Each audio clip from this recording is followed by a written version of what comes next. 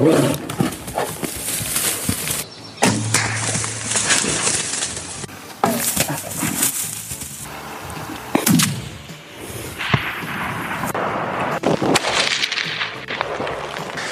how you do it. All right, welcome back to Tundra Talk, everybody. I'm Tyler Friel, and I have the pleasure of sitting down this morning. It's actually morning now with Donald Lee. It's been a while since you've been on the podcast, but you've been running all over the country, huh? Yeah, I think it's been about a year, actually, hasn't it? Yeah, probably so. I know there was snow on the ground the last time we did this. So. Yeah, man. So how you been? How's fall treat you? Fall was good. Got out. Seemed like a little better weather this fall, for one thing, hunting-wise. So yeah.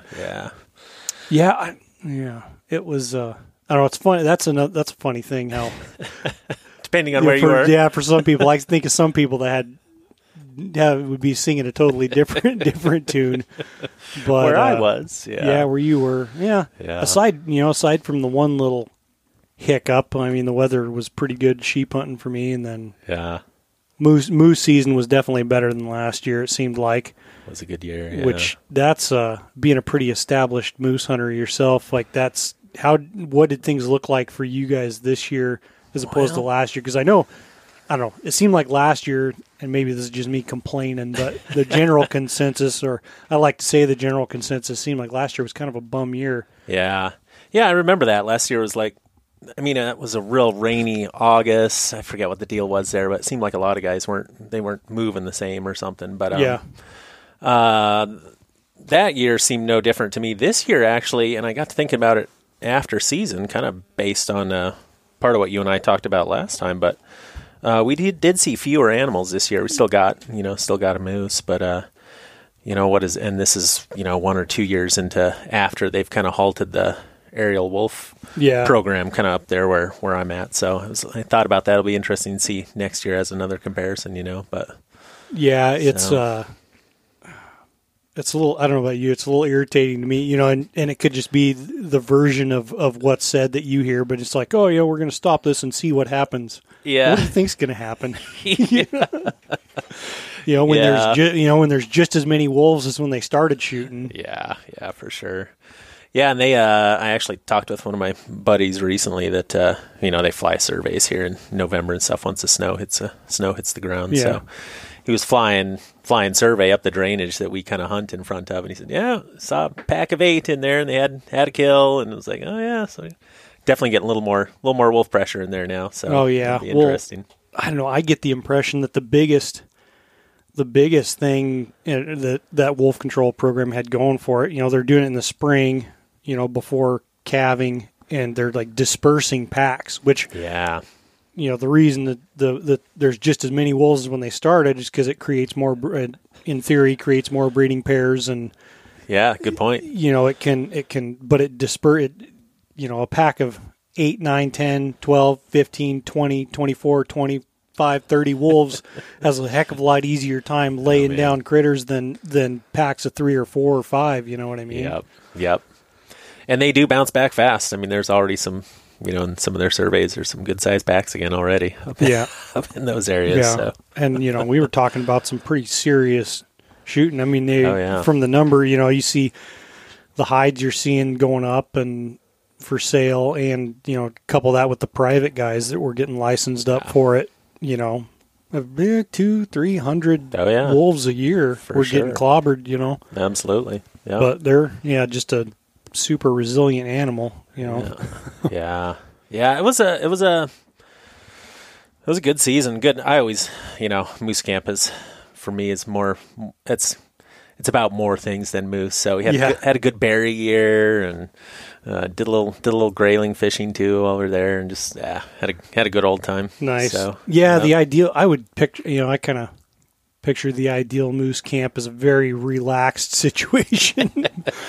Like, and especially, if you can you have one established, it's a good area, and you kind of, you have your calling established. Unlike me, I'm still trying to figure a lot of this stuff out. If you kind of have yourself established and you know what to do and what to expect, man. I mean, it's kind of moose hunting could be if you're expecting a hot and heavy, constant stream of action, you're going to be severely disappointed. That's right. Yeah, no, it was good. Ours is pretty relaxed. We eat a lot. Yeah, take naps. We kind of alternate, do shifts. So and so's hunting the top today, and then somebody else will hunt the low country and hang out and just watch. And so had a good time. Yeah, no, that's cool. And there's something to be said for hunting the same spot and being able to figure it out over a few years. I imagine it's a little less stressful than trying to. Yeah. I don't know, me, I'm always trying to, being a sheep hunter where it's always, I wonder what's over here now and what's over there. You second guessing your decisions. And Yep.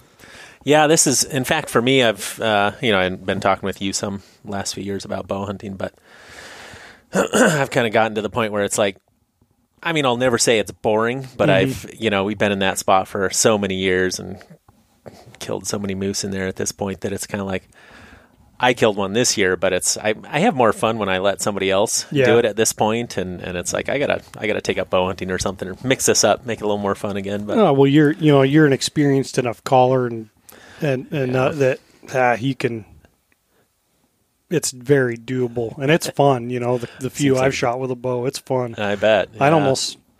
I get more of a kick out of shooting a little, a little 3-year-old paddle bull or 2.5-year-old paddle bull than I'm not saying more of a kick than shooting like a big bull with a rifle.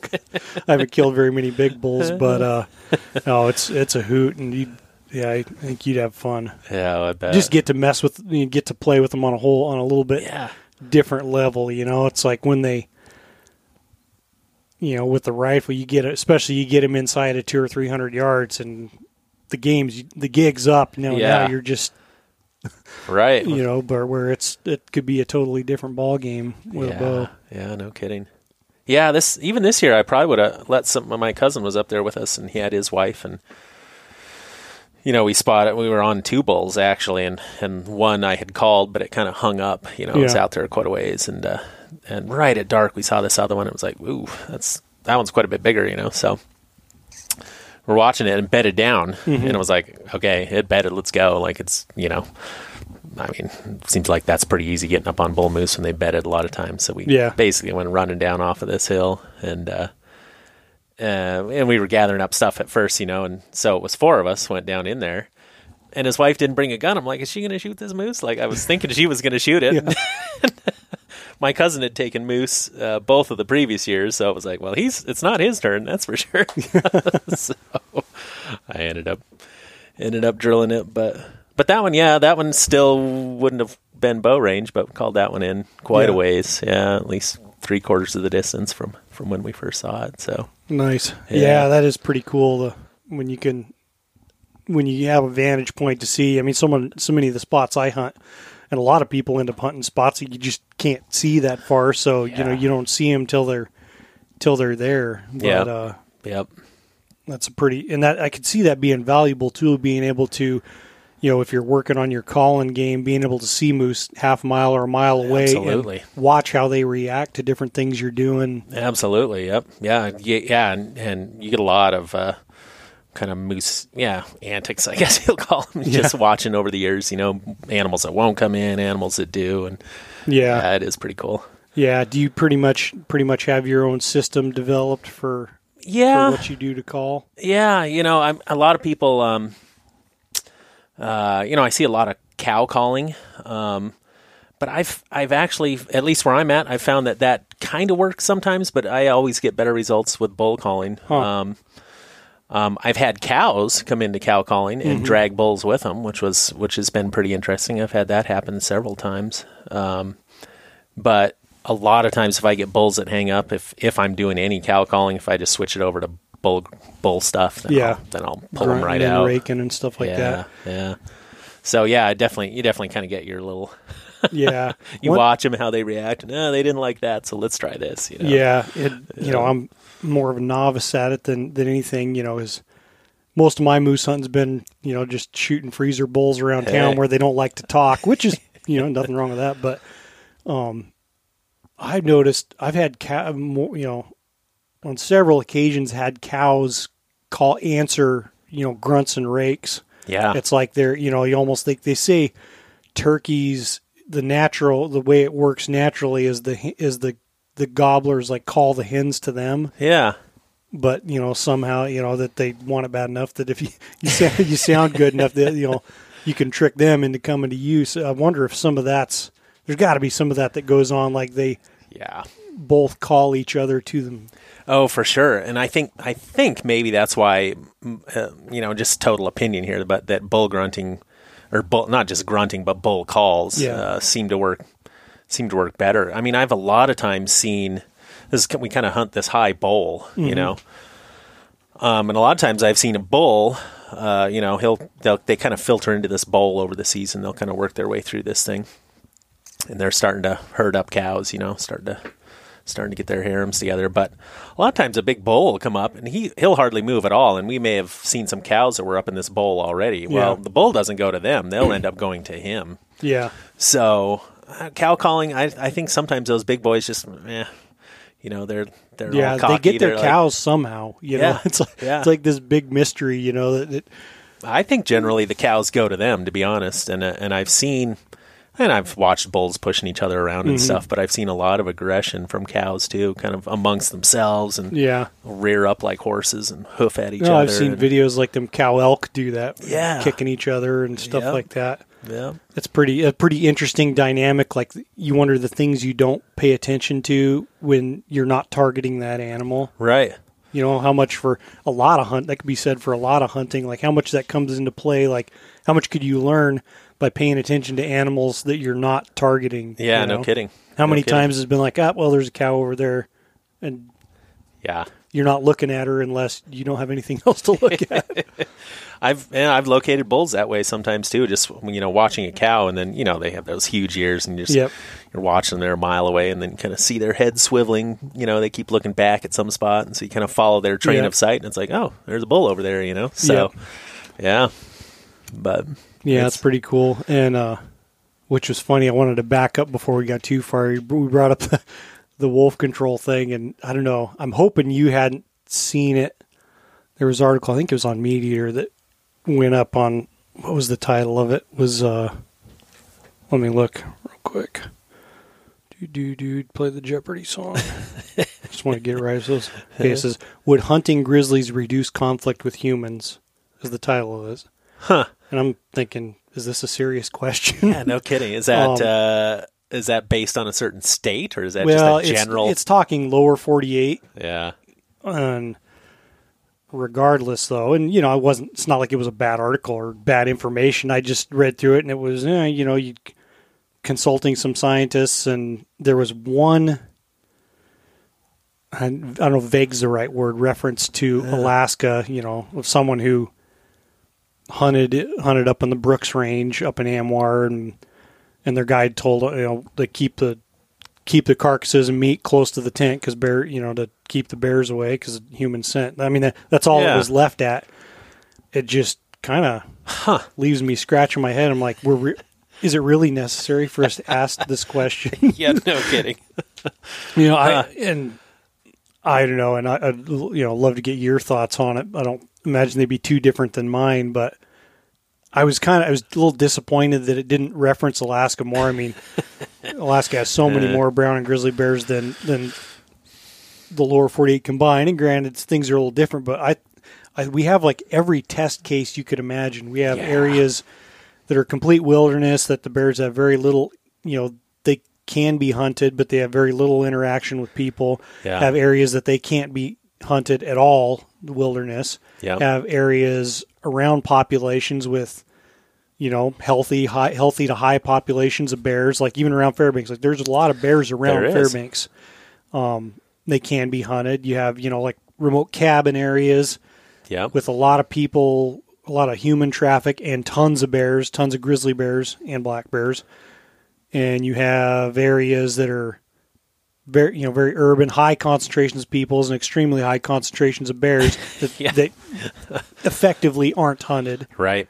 Like, you have every test case to look at. It's why it's not even a serious question. Of course, the more you hunt those bears, the more, the more scarce. And it's trying to establish maybe like a scientific reasoning, or like, oh, well, because they can sense this or that, and, that's all cool, but do you really need to dive that far into it? You start shooting critters, they're going to make themselves scarce. It doesn't matter what they are. Yeah. Well, you talk about watching other species and kind of extrapolating to stuff that you're hunting, just you talking about that made me think I was reading, I was kind of reading about the reintroduction of, wolves in Yellowstone and Idaho and some of these places. And they talked about how after a few years, the elk behavior completely changed. Oh, yeah. As far as where these elk were hanging out, browsing. And I forget, they had a term for it, like it wasn't ecosystem, but it basically was like ecosystem of fear or something like that. It was not quite the right term, but something of fear. And that's the exact same thing. Like these elk are now hunted, by wolves in this case.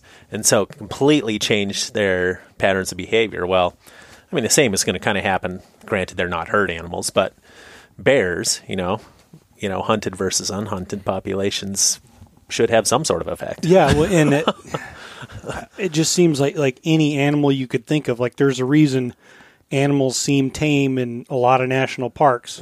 Yeah, and tell me about it. where a good old boy can drive down the road, Yeah.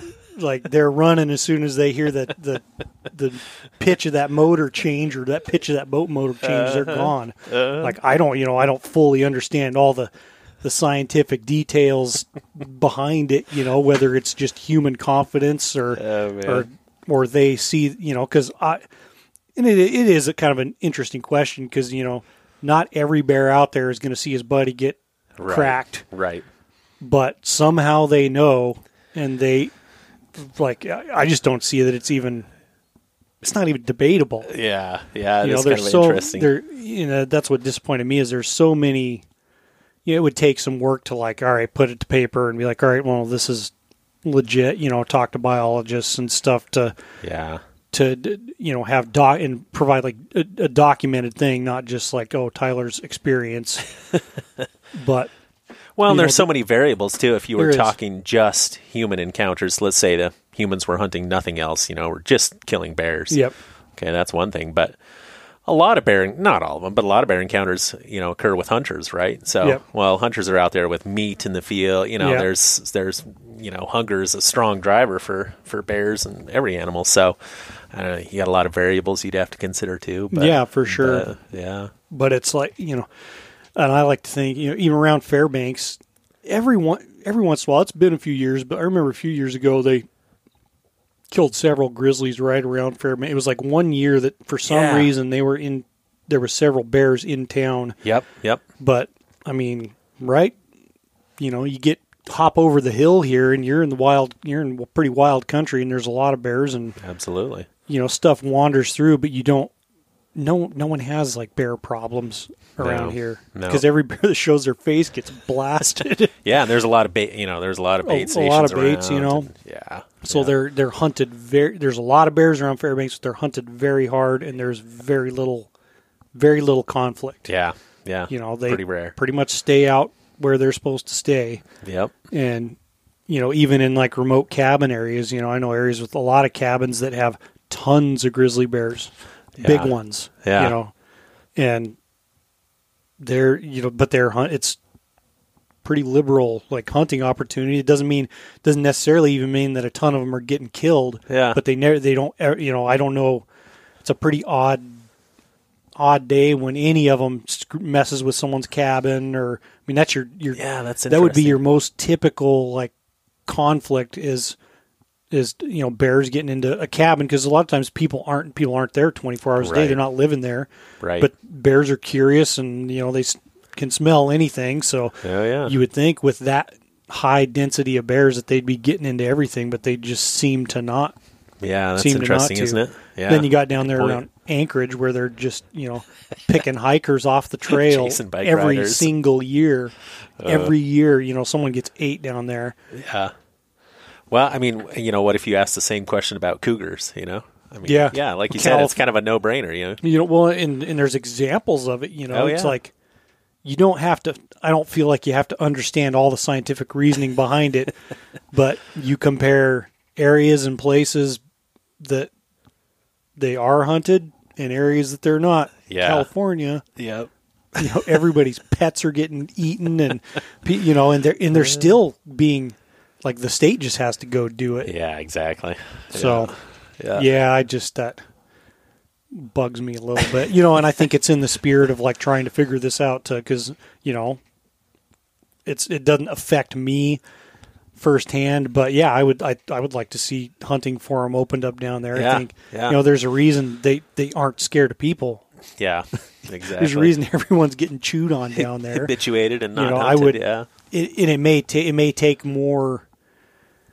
They're proposing a pretty conservative number of bear tags to offer, and at that rate, it would probably take quite a while. But they will, like, when you start killing them, they will start to make themselves scarce. It doesn't mean that they're not there. Yep, for sure. So, I don't know. What do I know? Nothing. But, it was funny.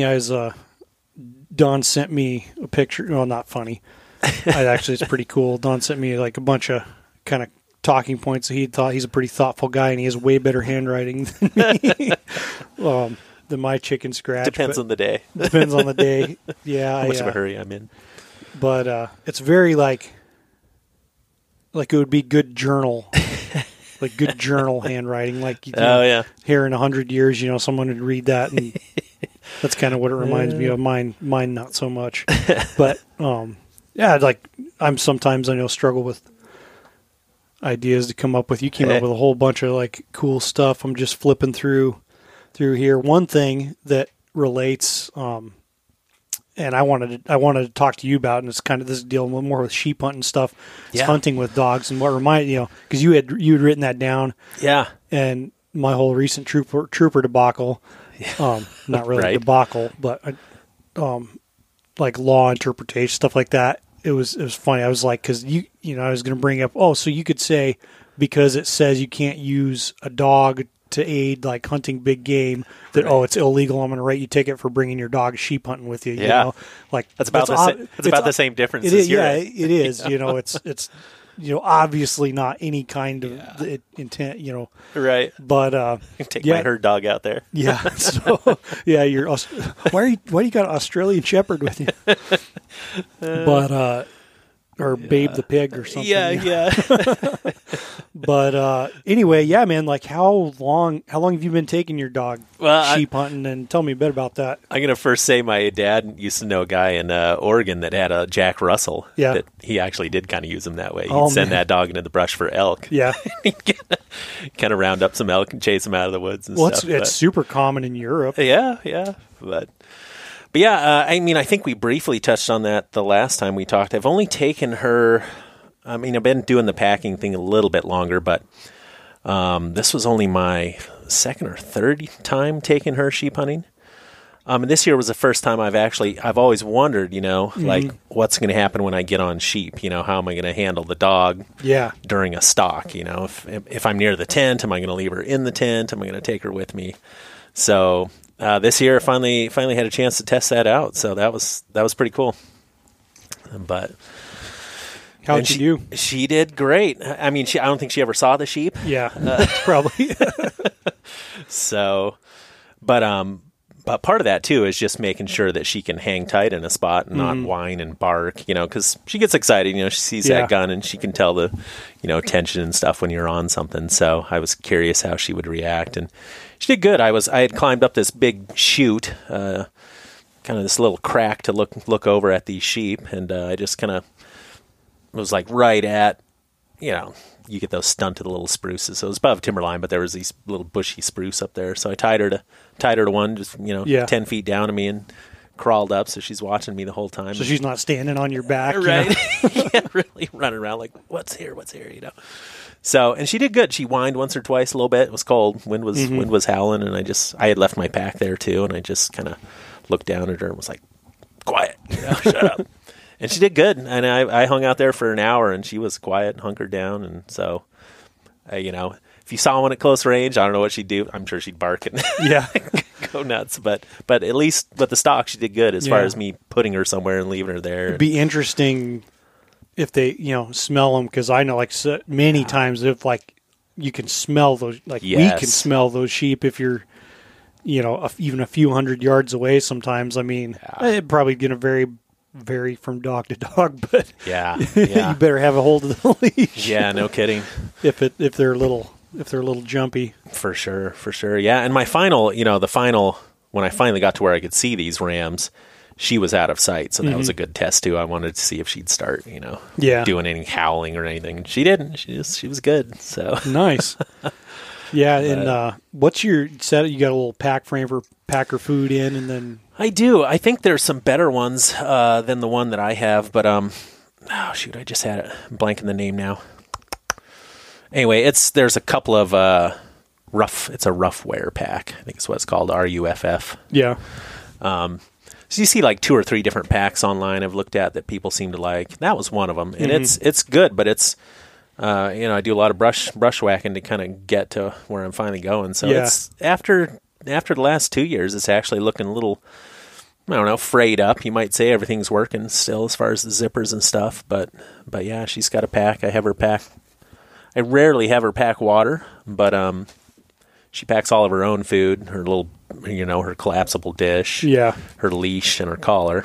Actually, a lot of times I leave the collar on her, but and then sometimes if we're doing a hike where I know it's, we don't have any water for a long ways, then I'll have her pack. There's a couple of water bladders in the thing too, so she'll pack those. But yeah, nice. Yeah, it's and I imagine it's a lot of those dogs. If you got it would be probably not an accurate generalization to say dogs are sharp, because some of them are not.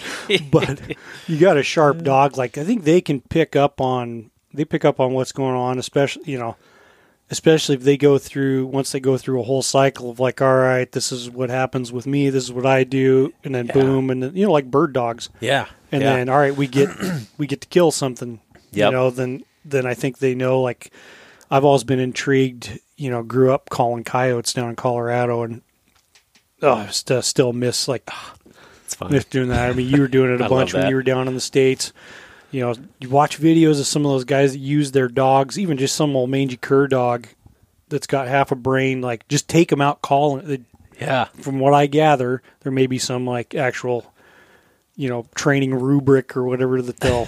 Right. Maybe that's not the right word, but take them out, coyote call them with you, and those dogs eventually they'll figure out what the game is, and go out and harass those coyotes. I've seen videos where dogs out there harassing them, coyotes chasing back, and guys shoot 4 coyotes in a stand, just one after another.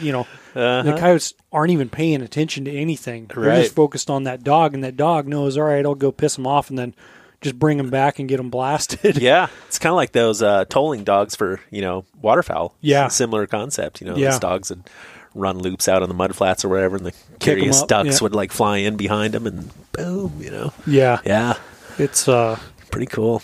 Yeah, that'd be pretty interesting. Did you have any what would you say are any big challenges with bringing a dog with you? So this year was the first time we got into some pretty gnarly weather just during the day out hiking around, away from shelter, and that was a little bit challenging because she did. I mean, you know how it gets up there. It's howling wind, and we have rain jackets, right, that are hopefully keeping us dry. Yeah. Well, she doesn't. I didn't pack any kind of, I don't pack rain jackets or anything for the dogs. So she's soaking wet, and the wind's howling, and it's she got pretty chilled once or twice. It was interesting. We get back to the tent, after a day. She did pretty well when she's moving, But then you get stopped, and she's soaking wet, and it's nightfall's coming on, so you're dropping towards, 30 degrees or something. And so that was a little challenge. I had to think about that a little bit this year, and I ended up using – I might have to take something in future years, something light. But I have a reflective – it's basically water heater insulation. Oh, gotcha. Those foil-backed – air little things. Air. Yeah. I know exactly what you're talking about. So use that for her sleeping pad, but nothing. She's had nothing to cover her. So I ended up using a lot of my own clothes. I had a down jacket over, let her dry out and stuff, and you could see her under there shivering away. So I could see that as something people wouldn't think about because people tend to live quite a bit longer than dogs, and you do this stuff like you and I. Well, we can dress for it, and we know what to expect, even if we've never been through that, but. That could be a dog's first time ever experiencing any kind of conditions like that. Right. You take him for a day hike. it's a different ball game when you got to be out there. Yeah. All the time, and you get into some really nasty stuff, like you do. Storm you had, like that big storm kind of across a lot of the state this sheep season. I think it probably was the same one where you were getting blown off. I was somewhere on the edge of it, so I was just getting the rain. Ass handed to me on that one. I was so mad. Still, I mean, I beat that horse to death, but I was so mad. I said, the whole hike out, I'm just like, I'm going back. I'm going to drive my shit out, grab my rifle, come back and kill that son of a bitch just out of spite. Which ended up happening, but I still gave it a shot. But yeah, I don't know. I'd recommend if a person had a good dog, I'd recommend it to anyone. A lot of fun, they little extra set of eyes and ears, and she's fun to watch in camp. She's always kind of been this way. I've camped with her a lot, so she's good in a tent. But it's like she separates herself from, not that I'm noisy, but she separates herself from my noise and activity, and she'll go sit about 20, 30 feet off, kind of on the outskirts of camp, and with her back to me, just watching, she's got her ears open, she's looking around, and just total sentry duty all the time. And she's been useful in trails. I think I mentioned that last time too. A lot of times if I'm brush busting, sometimes I want to, coming out of the mountains, I want to try to hit that same trail, same path that I found. And a lot of times I don't even have to really look for it. I can just kind of watch her and she'll pick it out. Yeah, because that, especially when you're busting through the sticks, it's more challenging than you would think a lot of times, because it's not like you have the time or luxury of chopping a big old machete trail. That's right. And a lot of spots, especially if there's people around, you don't necessarily want them picking up on on trails you're pushing. Yep. And you got to think, if you're going into a spot, sometimes, if it's your first, if you've or gone at night. Yeah, and so it takes some time to find some, sometimes you're in canyons where you end up against a cliff and you got to backtrack and find a way around it or whatever. Yep.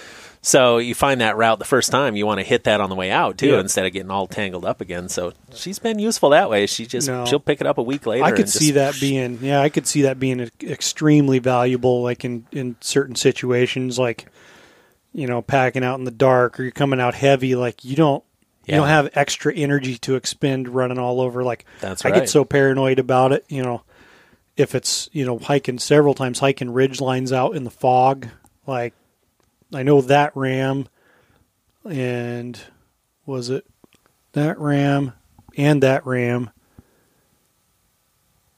and maybe that one, we're hiking out on ridge lines in the fog, and it's like, you think that's pretty straightforward to stay on top of the ridge, but there's no trails, like, and they have little mini peaks and stuff. Mm-hmm. You get up to the top of one of those, it's extremely easy to go all the way around it and be pointing back the other direction. Yes, it is. It is. I've done the same. Or bail off the wrong drainage, and you find yourself, sometimes in those situations it's just soul crushing more, and you could be 50 feet down from the top in the wrong direction and just have your soul crushed, realizing you have to climb all the way back up.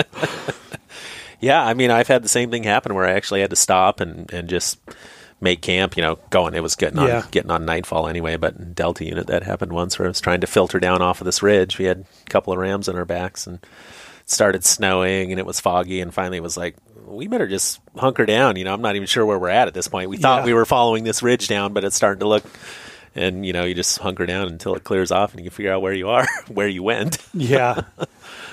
Second guessing, or when I got blown off this year hiking out, it was not to get out of the sketchy stuff and get down off the ridgeline to where I could easily navigate. It was not tough. Yeah. It was not very far, but it was blowing so hard that, like, actually I had, which I should have done this with my phone, hindsight, I stuck my GPS in a Ziploc in my cargo pocket. Yeah. Of my rain gear, and it's just so disorienting, and you can't even like look up and look around because you're getting blasted in the face so hard. It's like, all right, no, because it's kind of, in some of those spots, it's critical to stay on the very, very tip top. Absolutely. Otherwise you can waste, in half a mile, you could waste hours in rock piles and stuff like that, where you're just struggling to stay on your feet and pick through them, where, so. Yeah. That whole fog deal with me was before I ever took dog. I don't think I even had GPS back then, but yeah, it's been kind of fun. Yeah. Oh yeah. Well, and you're not totally alone. You got something. It can get. I don't mind it so much anymore. I know the first time I went, it was pretty lonely. Yeah. Just like, twiddling your thumbs. What do we do now? It's fun. It's cool, like being able to just solely focus on what you got to do and not worry about outspotting your buddy or keeping your glass working while he's cooking his breakfast or boiling his coffee or something. Right. Yeah, it's pretty nuts. I know you had mentioned another thing, and it's kind of a common question. What do you do with your water up there? Do you filter it or? I have one of these. Let me think what that thing's called. It's not a pen. They were originally made by some guy that wanted water solutions for people in Africa, actually, where they were struggling. It's like a water. Life Straw or something. Life Straw, yeah, that's what it is. So I don't. I used to pack filters and different things, and I never found one that I really liked. Yeah. I'm sure there's some good ones out there, but especially in really cold water, if you're pulling water out of icy stuff, those ceramic ones they just get they get stiff, silty stuff. Yeah. So I've gone to this, the Life Straw, and I love. So then I don't filter anything. I just fill my jug with water, and then I use the Life Straw into that. Yeah. I don't know if I think you do. A lot of guys hike with a bladder in their thing. I don't. You don't? Yeah. I haven't either. I just don't. I tried it in I don't know. It could have been me not giving it a fair shot.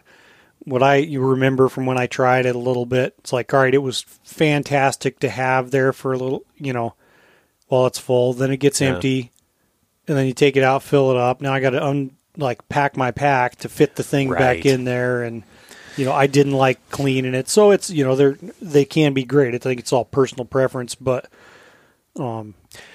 It's not for me. Yeah, me either. I mean, for one thing, if you're not filtering, all that water's got to be filtered, right? Yep. Or if it's not, then you got to carry another container to go into and then put your filter in that. So I just have the standalone Nalgene and Life Straw. And those Life Straws will last quite a while. What do those things cost? I can't remember. They're not that bad. They say they'll last for like 1,000 liters or something. Oh, nice. So for the price, they're really actually pretty cheap. I want to say they're like $20, literally. Yeah, I know I have. I've got a couple that I need to mess around with more. I think they're both made by Survivor Filter or whatever. I think one of them's a little electronic pump filter. That would be, not ideal for sheep hunting and stuff like that, but other stuff like wheeler trips or whatever stuff that's nice to have filtered water where you can bring batteries and whatnot. Absolutely. That'd work good. And then I have a bottle that has a self-contained filter, kind of like a Life Straw that you just fill up the bottle and as you're sucking it through, it pulls it through a filter. Yeah. Yeah, those have looked pretty good too. I haven't tried one of those, but I'm interested to see what it does. I have one of the older Stair pens. It's kind of a cool concept, and I took them on one sheep hunt, and the water's so cold, I went through batteries so fast, I burned through like 3 sets of batteries in a couple days. Oh, yeah. So, I mean, I've been pretty much exclusively using those Aquamira drops. Yeah. For a while. I mean, if I was spending 30, 40 days in the field at a time, I would probably try to come up with something that's non-chemical. Right. But for the amount I drink, it's just so much more convenient. And I carry a bunch of water bladders. I carry to where I can carry up to 10 liters or so at a time. And it comes in handy a lot of times. You got to always be thinking about water, and where I was at this year, there wasn't really close by water, so I'll stock up on all 10 liters and suffer for a little bit, and then I've got 2 days worth of water. And as I empty out bladders, I get some different sizes. As I empty out bladders, cooking and stuff, I'll just keep the empty ones in my cargo pocket of my pants or something. And one time this year, it was actually when I snuck up on those sheep with my bow, and I got to 65 yards. I think I told the story earlier, but they were in this bowl, and they'd come up against this cut. They liked coming to the spot below I think it's a mineral lick below this cut bank, or kind of a shelf, and where the ground kind of sloughed off and the little springs running through it. Sure.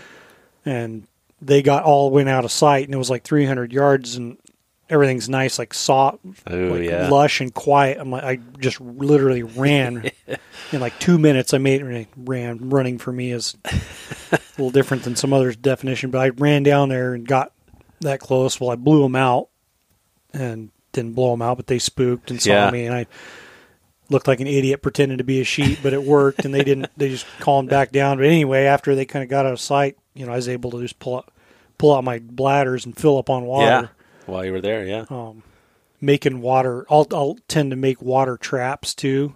Oh yeah, like I'll carry some extra contractor bags for like storing meat in my backpack when I'm carrying it.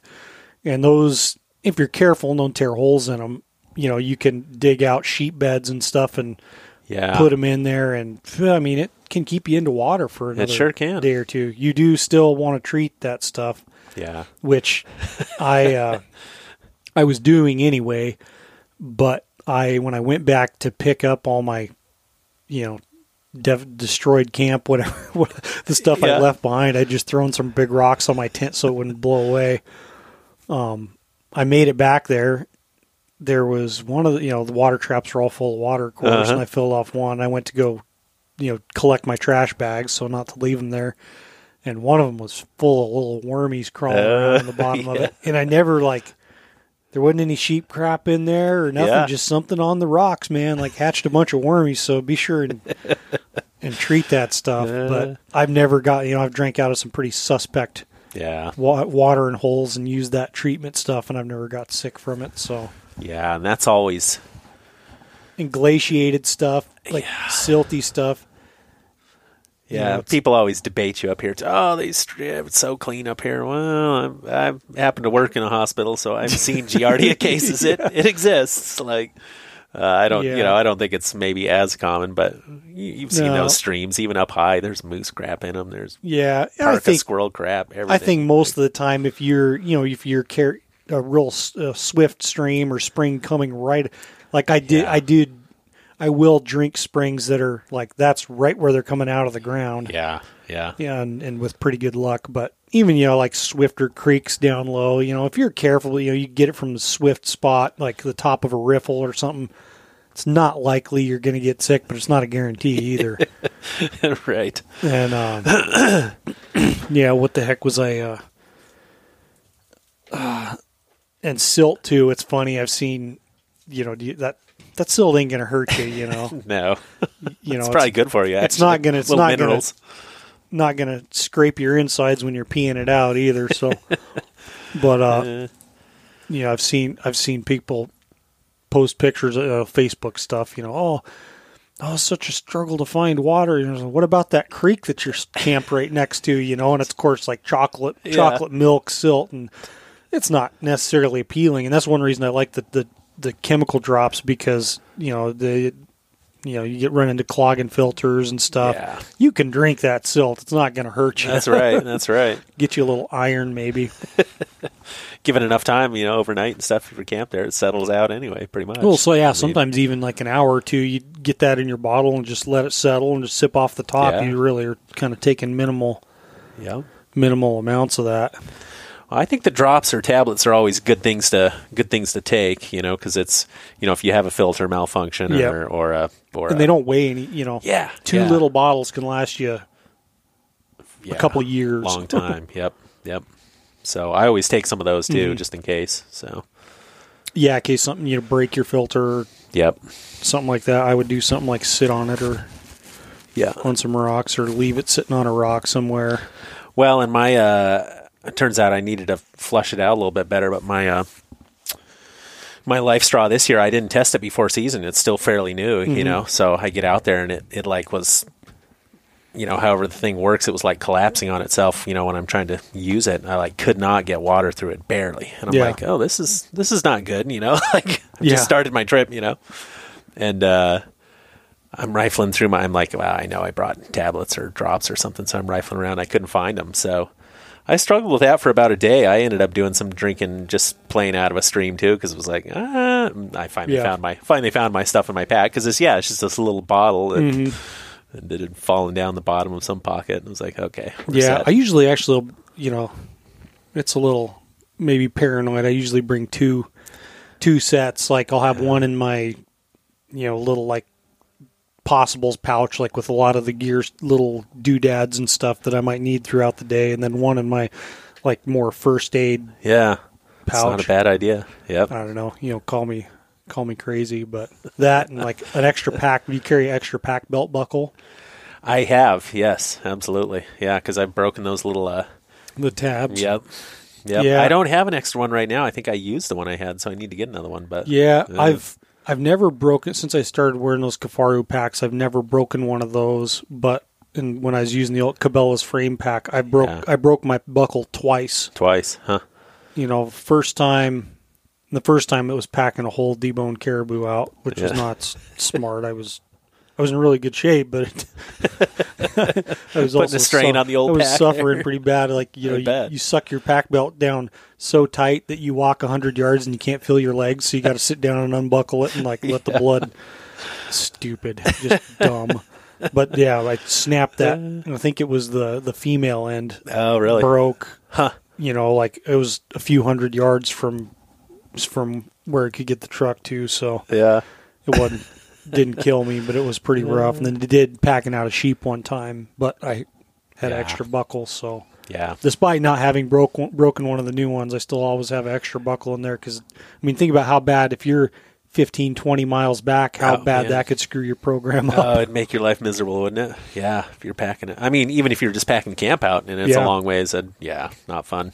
No, those packs are designed to work a certain ways, and they, when they aren't, when you turn them into a JanSport, it's going to be rough on you. That's right. But another funny, interesting. It's always funny when you talk about poop. It was an interesting thing, like you and I've seen you. I kind of think I know your feelings on some of this stuff. People littering. Like most people, it's pretty irritating. Like most people, I've found people's trash and stuff when you're sheep hunting, and it's irritating because it screws up. It up for everybody else, and it's not that difficult to pack out. It's not. Hunting in areas and finding like it's kind of a novelty finding like till you're finding like old canvas army tents and stuff from the 50s and 60s. Yeah. Like a few old cans here and there. It's like, that's kind of a novelty. But man, when you're finding MRE wrappers and garbage like that. Yep. Plastic bags and it's no fun. And really, as far as just garbage goes, I tend to pack all my like day. I don't know about you. I pack all my day food in to keep me from overindulging. Pack like a day's worth of food or what I allot for a day in 1 gallon bag. Yeah. And then as I eat through it, I'll just jam my trash and pack my trash in a gallon bag, and it don't really weigh anything. Yeah, exactly. Plus, it helps take care of the scent if you got a good tight Ziploc. Any remaining scent as far as bears and stuff. But yeah, I had the place that I went this year. Didn't see any fresh trash, thankfully, because I don't know. I think people sometimes get lulled into a sense of here, so far out. No one's ever going to come back by here. I'm just going to stuff this under a piece of moss or a rock. Well, the animals find it and spread it everywhere. And but I don't know. I had kind of a funny thing this year, but there was old trash. There's an old camp, and a lot of it's old. I've looked at it for a few years, so I actually spent some time this year burning a lot of it up. I actually started a fire and just old plastic bags and wrappers from stuff, and so I burned that up. And then on the hike in, there's a little side canyon that kind of dumps onto this main canyon that I hike up, and there's a little camp right there. This guy, I kind of know who he is, I think, and tends to hunt up there every year. And I kind of hesitated, but he's kind of a well-known guy around Fairbanks. But I ended up leaving him a note because he's kind of a woodsy guy. He's kind of known for that. And yet his campsite, he just packs crap in and just leaves it there. There's just trash. Batteries just thrown out in the brush, leaching away into the moss. And so I had an extra Ziploc with me, and I wrote him a note. Because I think I went in pretty early, and I'm like, this guy usually comes in later. Probably September. So pinned him. I don't know if he got it. I pinned him a note up on the tree at his camp, like, hey, clean up your mess. Try packing some of this junk out. But And I left him my name and phone number too. It's like I won't be a wimp about this. I'll leave him my name and number. If he wants to call me, he can. Yeah. No. Yeah, it's there's even spot up in the Brooks Range. One time I remember, I don't know what happened, if someone had stashed a bunch of trash and a bear got into it and scattered all. It's just not. You're up there hundreds of miles from anywhere, and Yep. Well, a key point too, and you mentioned the Brooks. It's especially important these days. As far as the face of hunting, right? Oh yeah. And I mean, I hate to say this, but I'm also friends with a subset of people that don't hunt, but they do a lot of like Arctic, exploration kind of trips. Mm-hmm. Big raft trips. Outfitters guiding, tourists on these big floats and stuff. And unfortunately, a lot of times their term, is a-hole hunters, because they go out there, they want to float too in the fall as well, right? And they go out there and these camps are just trashed and, even as far as your, if you bring back and you're skinning stuff in camp and stuff, that skin, right? Who cares? Yeah. Especially if you're out in the middle of nowhere. But some of these areas, at least, you got to kind of think about how you dispose of your stuff, and versus just leaving it thrown all over the place, because we're not the only ones out there, So we just turn more people off to hunting by, we shoot ourselves in the foot, basically. Yeah. So, yeah. Yeah, no, I think making the effort to be, step above, or, Yeah. leave it just like you found it, or just like you said, like throwing away your back skin or trimmings or something like that. Just get them to where no one's probably getting. They're not out in plain sight or something like that, or I don't know. Well, in the Brooks especially, some of these rivers get floated a lot, right? Yeah. So these certain sandbars and stuff probably get camped on fairly frequently. So pack your stuff off a ways, throw it out somewhere so that. Yeah. Yeah. I will not be, however, be packing my poop anywhere. Which it's interesting because then I'll tell you my theory. I think I know. I'm not much of a barrier. I don't want like there to be freaking white flags scattered all across the hillside, right. Or across. I do like to keep it. If I'm camping in a spot, like keep it in the same spot, and then if I'm leaving, throw a rock on it or whatever. Yeah. My biggest thing, I want to be able to see. I don't want to be stepping in someone else. I want to have like a little bit of warning. I guess that's valid. Maybe not like scatter. A minefield across the hillside, but if I'm danger close, I want to have a little signal to know that all right, don't mess with this.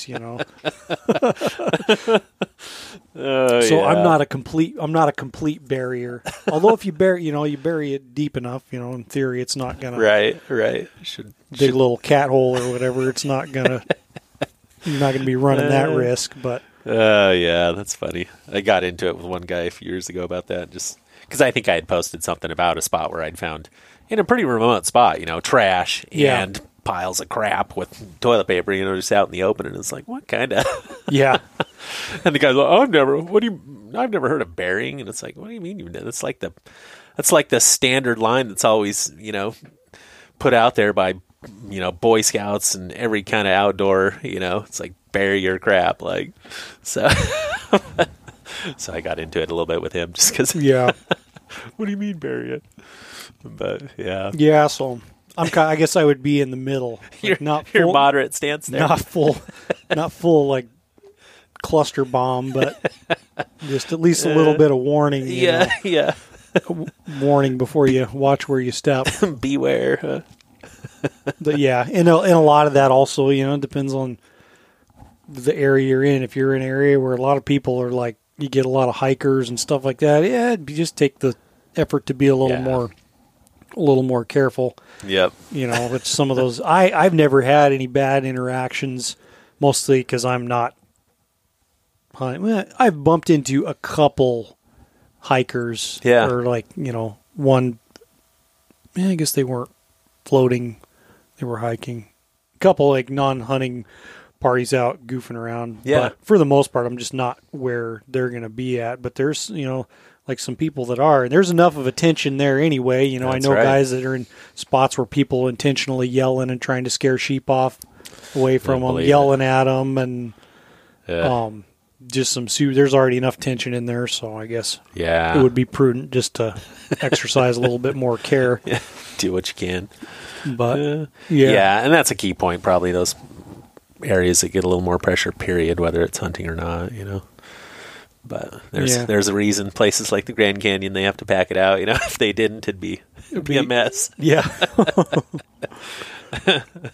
It's as stupid as a lot of the rules are, like on especially the park. Park Service are a bunch of scumbags as far as I'm concerned. But I do kind of understand why some of their rules, however stupid they are. Some of them. And it's like, well, with the problem I think comes is they some of these rules that are necessary in extremely high traffic areas, if you want any hope of keeping it looking like it is, are kind of necessary. Right. But they try to they take those and they would put those rules in place the entire state, whether it's their land or not. Yeah, they're not putting common sense to them a lot of times. Yeah, I'm getting ready to break trail for the Quest again, and that's speaking of park rules, Fed rules. We're not supposed to cut any standing trees. Doesn't matter if they're dead or not. For firewood or anything. You can't cut standing stuff. It's like, are you serious? Like, this is the most remote. What, are you afraid people are going to be out here clear cutting, or what's the deal? Yeah, and that's all that. I don't know. I think there's just like a deep philosophical, and it becomes more extreme once you get like from BLM to Fish and Wildlife to the Park Service of it's like, they're for the most part, like anti-hunting, any human interact. Just like if I would boil it down, it's like just the philosophy that any human interaction is bad. So keep it away. Yeah. Well, there's that. And then, I don't know. There's plenty of good people that work for those agencies, but I'm just speaking in like general, like agency mentality as a whole that you see and experience. It's not, it's not always pleasant. It's interesting. Yeah. Yeah. Definitely. But not always not often common sense either. No.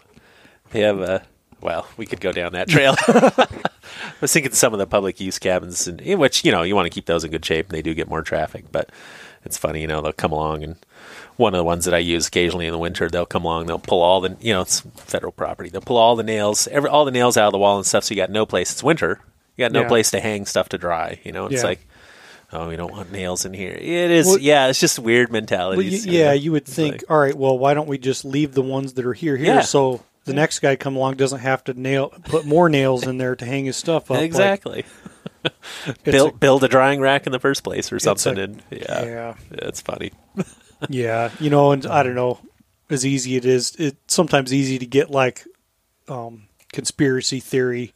Yeah. Like go down conspiracy theory road, like how much of it is just trying to keep people. That's kind of a fun road to go down. But back on on the sheep hunting stuff, I know you'd written down, and it'd be interesting to see what Don's doing my job for me, giving me all these talking points and ideas. You'd written down like 4 items you'd never go without on a sheep hunt. Oh yeah, what would that be? Yeah. We touched on one of them already, which is water. Drops or tablets, something. Toilet paper, something. Well, that one goes without saying, right? But I always take some sort of water treatment in case my mechanical device, isn't going to work. So that's one thing. When I was thinking of that question, I was trying to, not thinking of stuff that to me is fairly, a no-brainer anymore. Like stuff that that's like you wouldn't. That's not just obvious, straightforward, like stuff that's maybe a little outside the box. Yeah, like for me, it's really obvious anymore since it exists, especially if you're going solo, take an inReach, right? Take some sort of device.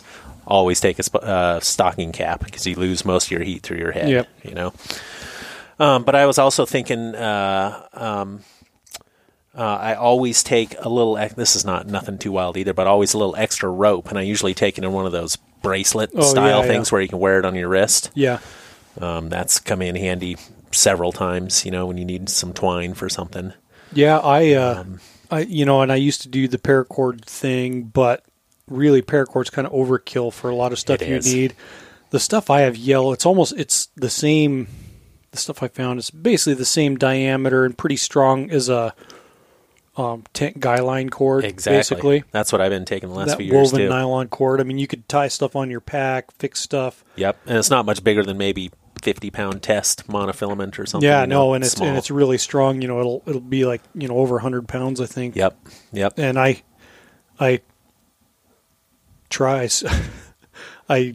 unsuccessfully. It didn't end up working. I tied extra guy lines and stuff like that this year when I was under siege there. It didn't end up working out for me in the long run, but it helped. It's always nice to have something like that, so that's a good one. Yep. Yeah, and the parachute cord, I agree. Most of the time it's overkill, but I had one time where I had to use it. I had hiked up these ridges and ended up just dead-ended on this cliff. It was short, though. It was probably 20 feet.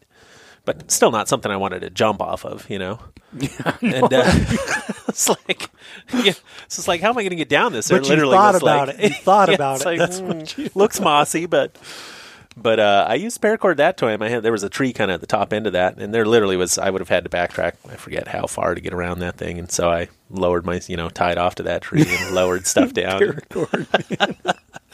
But yeah, so I always take water tablets, I think is one thing, some sort of string or rope.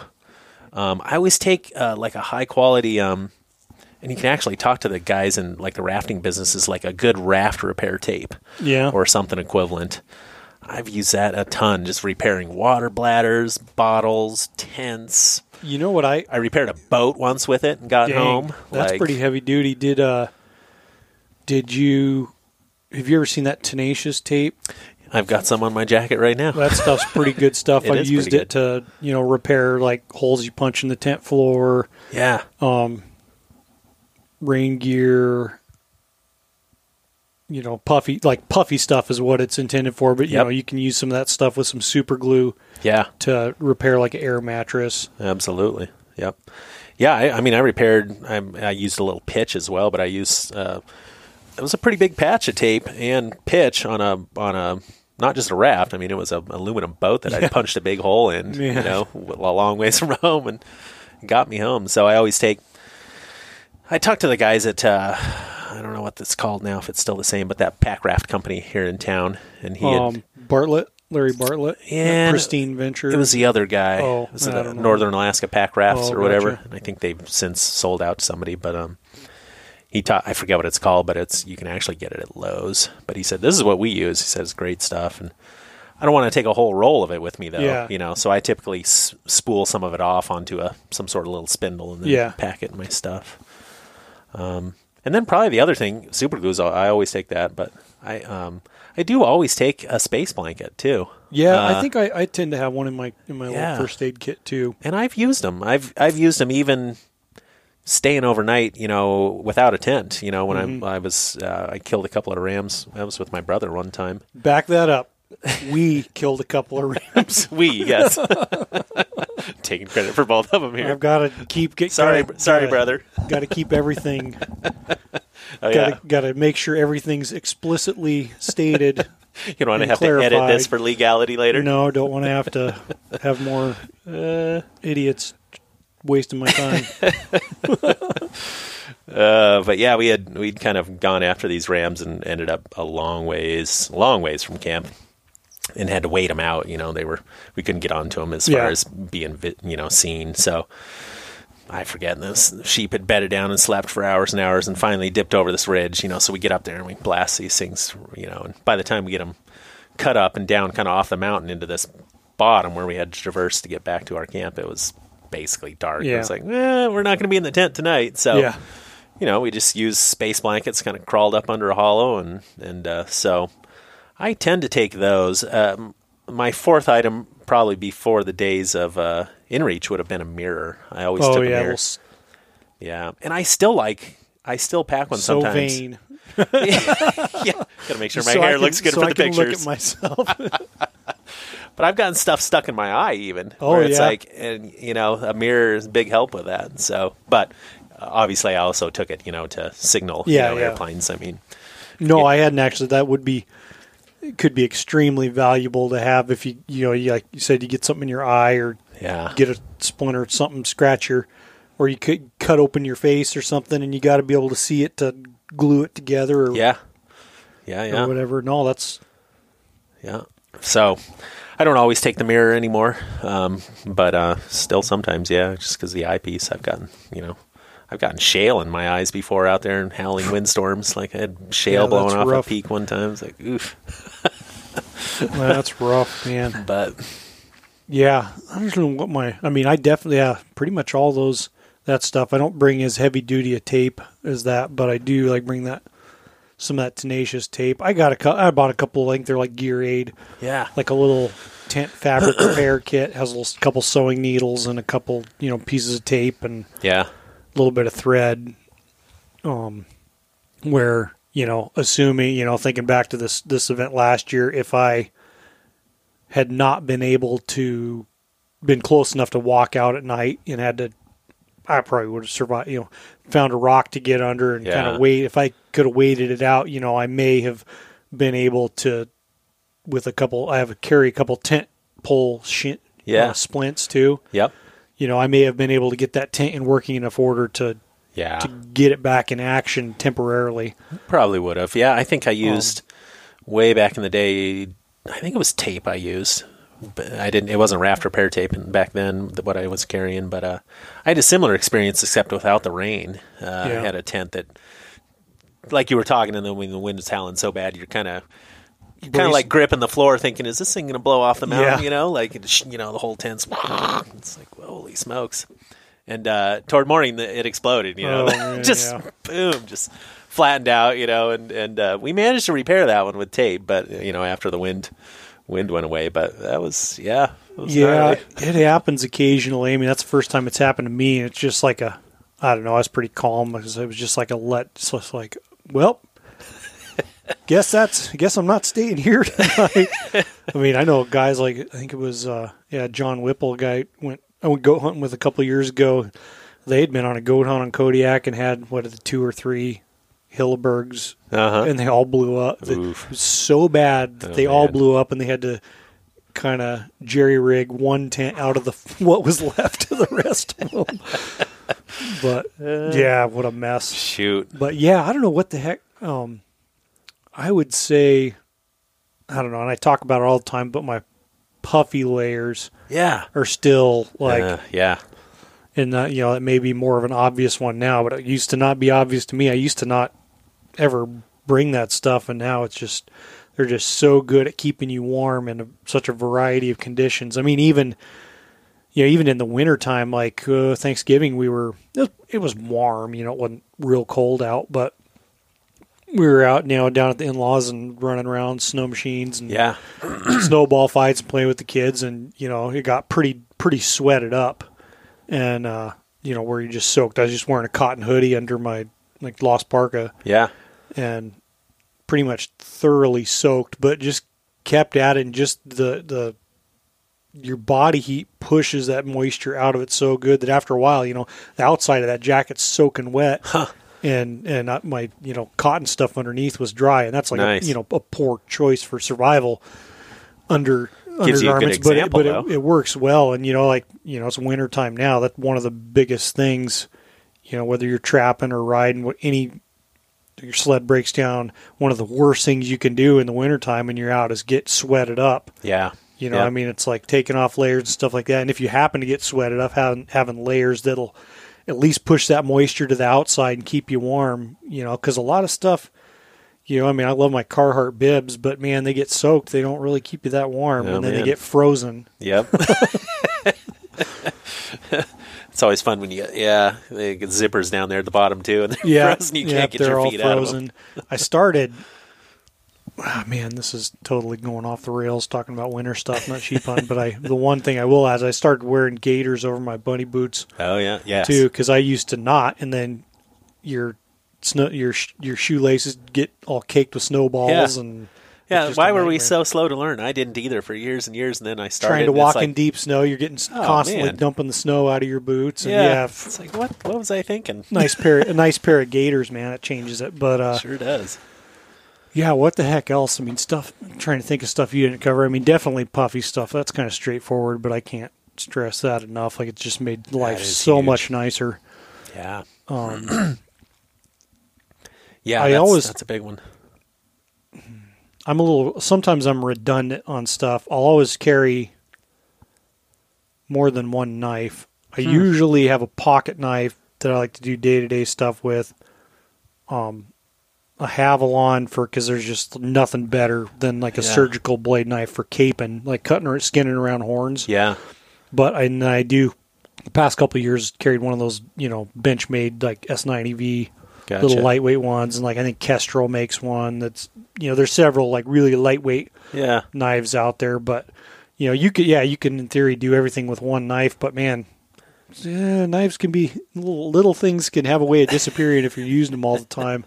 So true. I just have like stuff like that I just keep in my kill kit, and it doesn't come out till I kill something. Yeah, that's wise. I do that too, actually. 2 knives, one small blade of some sort for fine work, caping and stuff, and then a normal, little bit bigger knife. So just having that flexible blade for skinning heads and stuff like that, and usually those S90V knives, you can touch them up. I usually don't want to carry a sharpener, or like a super lightweight one. And actually, like they've Work Sharp, I just got a few of their new like manual sharpeners. Like they have one that's a good pocket knife one. They're all pretty tiny, but they're just the V carbide and ceramic. Your classic like draw pull through sharpeners, and they work pretty well. One of the models has 3 little star. Oh yeah.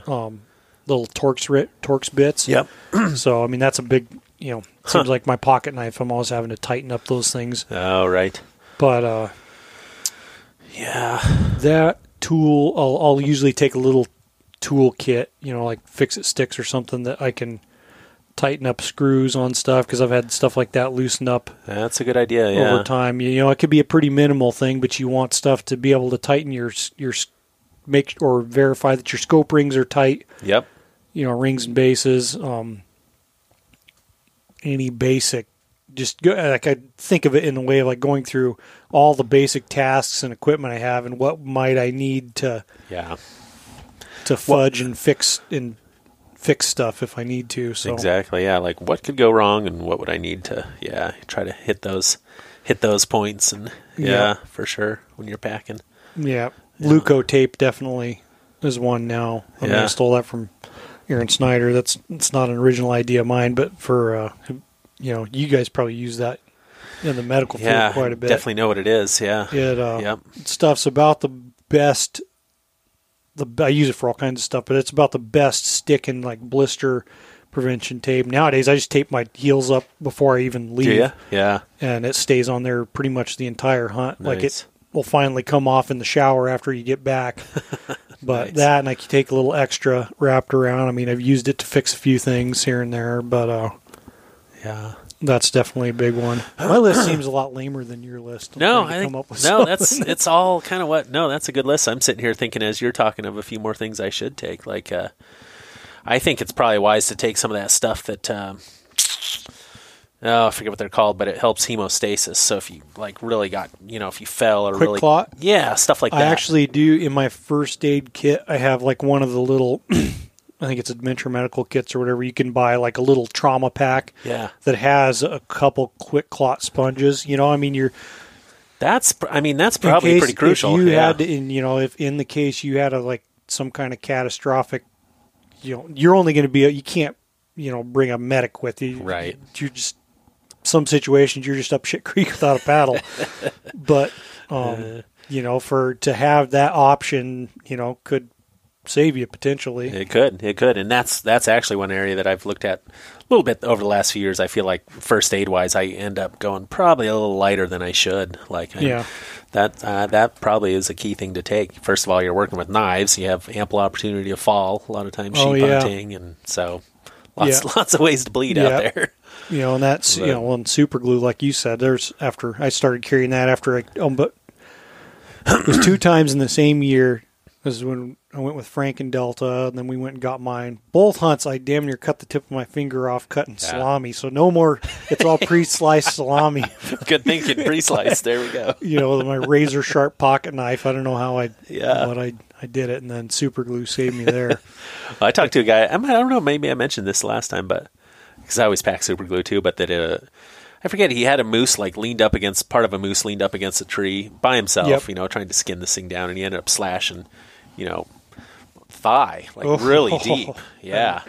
Like bad enough that it ended up ending his trip, but he managed to glue the sucker together. Yeah. And then that can save you right there, just even if they have to open it back up and flush it out and treat it, back, it's you're not going to be permanently fixing things, but a temporary thing, which bleeding out on the tundra. Which some like that Leuco tape, if you had a big long gash or something, the stuff tends to stick. If you could get it a little bit dry where you can use like a big butterfly to keep it something taped together, it's not going to feel good when you get to the hospital and they have to rip it off of there, but it could save you, or that's right. Leuco tape would work good for, and it reminds me, I should probably learn better myself, but like learn how to tape an ankle. Yeah. That Leuco tape, it's just like beefed up athletic tape. Right. And I mean, if you get an ankle injury, you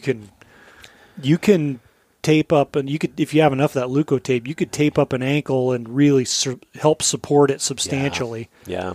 I haven't done it. I have some books on it that I've read through, but yeah, I think, the kind of hunting we do up here, especially, sometimes being so remote, it's probably, occasionally you'll see these little couple of day classes or whatever on wilderness first aid, probably good classes to take too, where you learn some of that stuff, like how to reset a shoulder that comes out of socket, or, some of those kind of things. And, even and stuff like when I, got my assistant guide's license, had to take one that, dealing with and recognizing hypothermia and just treating common, like, dealing with common wounds in the field. Yeah. That's a big deal. Like, my old man used to be a football and track coach, so he taped so many ankles. Yeah.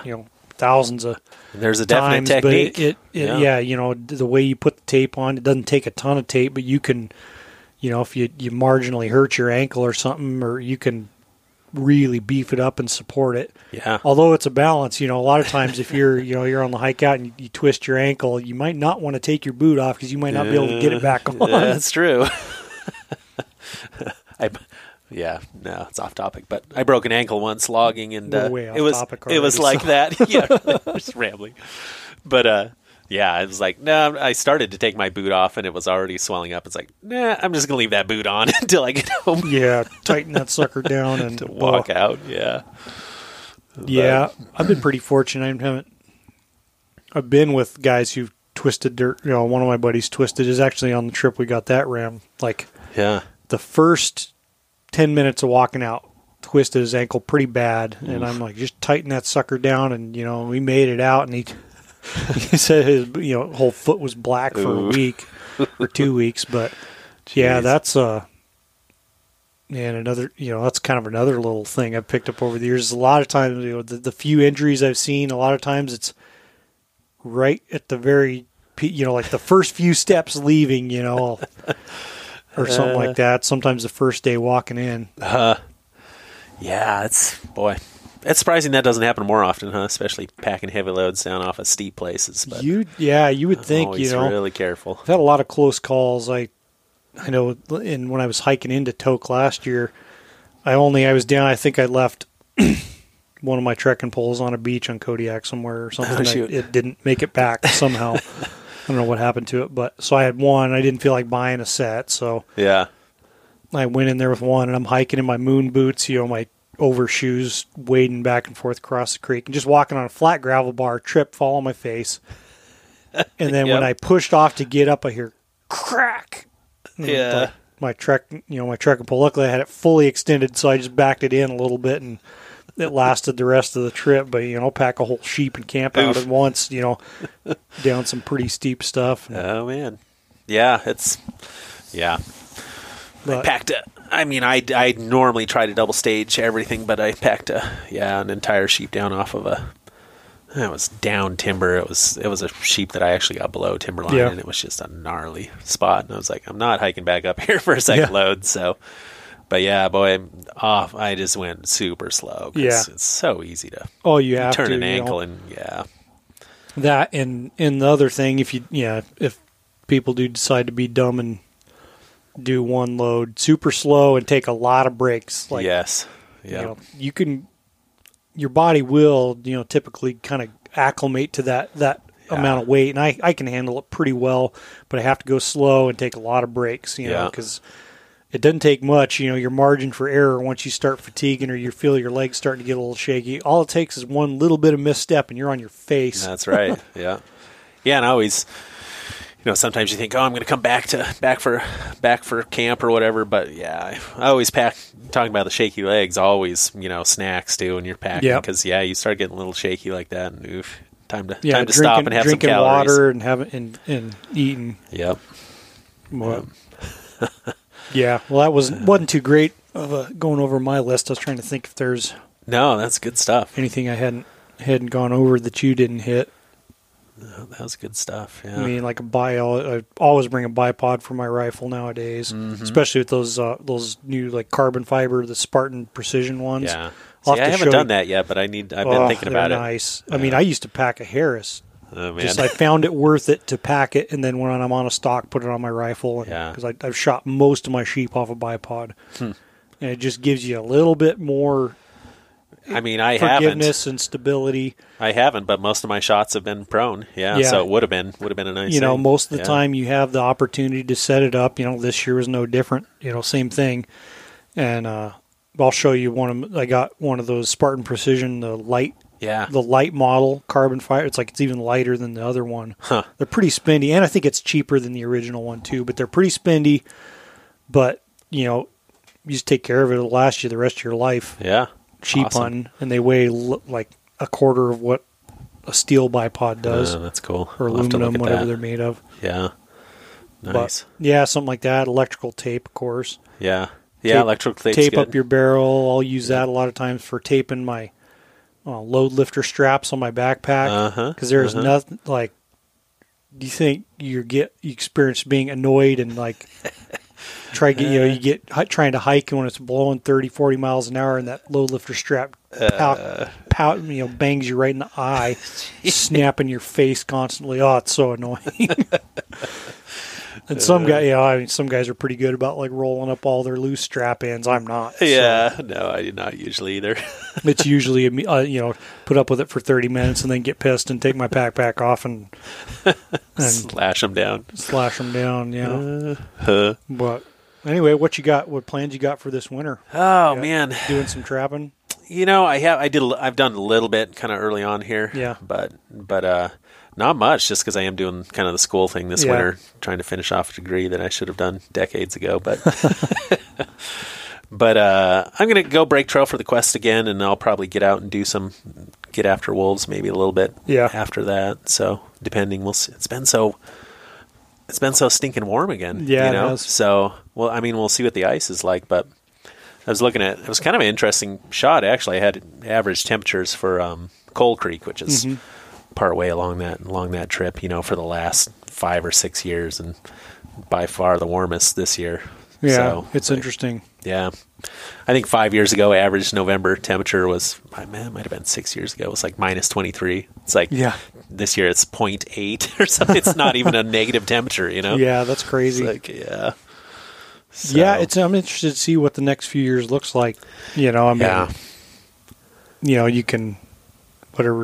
without getting into like the whole climate debate, I don't know. It's interesting. It's interesting to see changing regardless of whatever the cause changing, was. And it's interesting. I'd be interested to see if it cycles back in a few years, because if 5 years ago it was normally around 20 below around Thanksgiving, and now it's like. Now this is the new norm. That kind of change is too dramatic to be like. We would have be looking at some pretty big problems. But I was just looking at, they'd shut cod fisheries down now too, just because they think that's warmth related as well along the Alaska coast. But yeah, I don't know. So I'm going to be kind of buckled down doing that. I think I'm going to.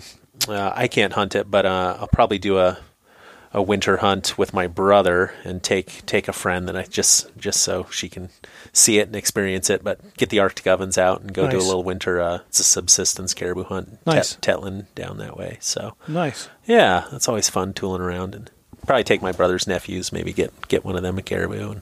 So I think I'll do that in. I don't know. I did it in March before, which is nice. You get the long days. Yeah, when the sun starts coming back. Yeah, so I might shoot for a little bit earlier this year, February or something. But yeah, so nice. Yeah. I don't know. I'm pretty much wrapped up with hunting for the year. I think. I don't know if I'll get any trapping done this year. Yeah. Just busy enough, which that's okay. Yeah. But I got plenty of stuff to keep me busy, shooting my bow and skinning other people's stuff, and and but I'm already looking forward to next spring. It's too early to be doing that, but I can't help myself. So I know. I keep looking at my poor boat out the window every day. I should have parked it somewhere else. I had to repark mine partway into the winter too and get it finalized, but. I don't know, wintertime too, you get all the drawing tags and stuff start coming up, so I've been I did finally put in the other day. Yeah, I picked not drawing, they're general, but I'll put in for drawings too. I picked up a deer tag for Idaho for this fall. Oh, so nice. I think I'm going to try to archery hunt that, actually. That'd be cool. Start practicing up more, and I'm not sure. I'll probably go down hunt rifle first, and then if I don't see something I like, I might shoot back down for a rut. You can hunt archery in the rut, so that's kind of what I'm thinking I might do. Yep, I'll give you one of these. Hunting in the rut. Oh yeah, It's a mule deer call. Oh yeah, and I used them when I was a little kid and called in all kinds of mule deer with those things, and they work great for blacktails too. Nice. But that's funny you mentioned that, because I was just reading some stuff recently where guys were like, "Oh, you can't call mule deer. Nobody calls mule deer." BS. It's like nobody may do it, but it works. I would think it may not work universally, but nothing does universally. Right. Called in a lot of deer. That's with cool. Those things. Yeah. So why not? Yeah, I don't know why they'd behave any differently than whitetails right. or whatever. You call in a lot of does with that. But I remember one specific time too. We were kind of in the foothills of this mountain range, trying to call coyotes it was like late November. Yeah. And there's a lot of mule deer yard up around there in the winter. So we'll use this, use the fawn side and use kind of a distress call. Yeah. I think we called in 6 bucks. Like a couple pretty big. All of a sudden they're popping out of the trees left and right all around us. And you could see down the hill out where it opened up into the sagebrush and some trees along a creek down there. You could see one buck came from over a mile. Wow. Run up, hopped the highway, came up, circled around. Yeah. So interesting. Yeah. Under certain circumstances, it works for sure. It's just dynamite on blacktails. Cool. I couldn't believe how well it works, but that's fun. Which I'm going to have to get down and do again here. Yeah. Very shortly. It's been too long since I know. I love the coastal hunts here for blacktail. I thought about doing it this fall too, but didn't. But take the bow down and call. Rifle bow, whatever. Calling those things in the timber is so much fun. I bet. But yeah, I've never tried calling them down there. Just hunting them, but spot and stock kind of thing. But or still hunting's a lot of fun. Yeah. But anyway. Yeah. So it should be a good winter. But yeah, man, appreciate you stopping by. It's always good to catch up. We'll have to do it more frequently. Absolutely. have to be less than a year before you're back on. We still got a lot of your talking points to cover. Got some more material, huh? Yep, absolutely. Right. But yeah, man, it's been a pleasure. And listeners, if you enjoy the podcast, appreciate if you leave a good review on iTunes or whatever platform you listen on, that helps out, and I appreciate you listening, and we'll talk to you later. Thank you.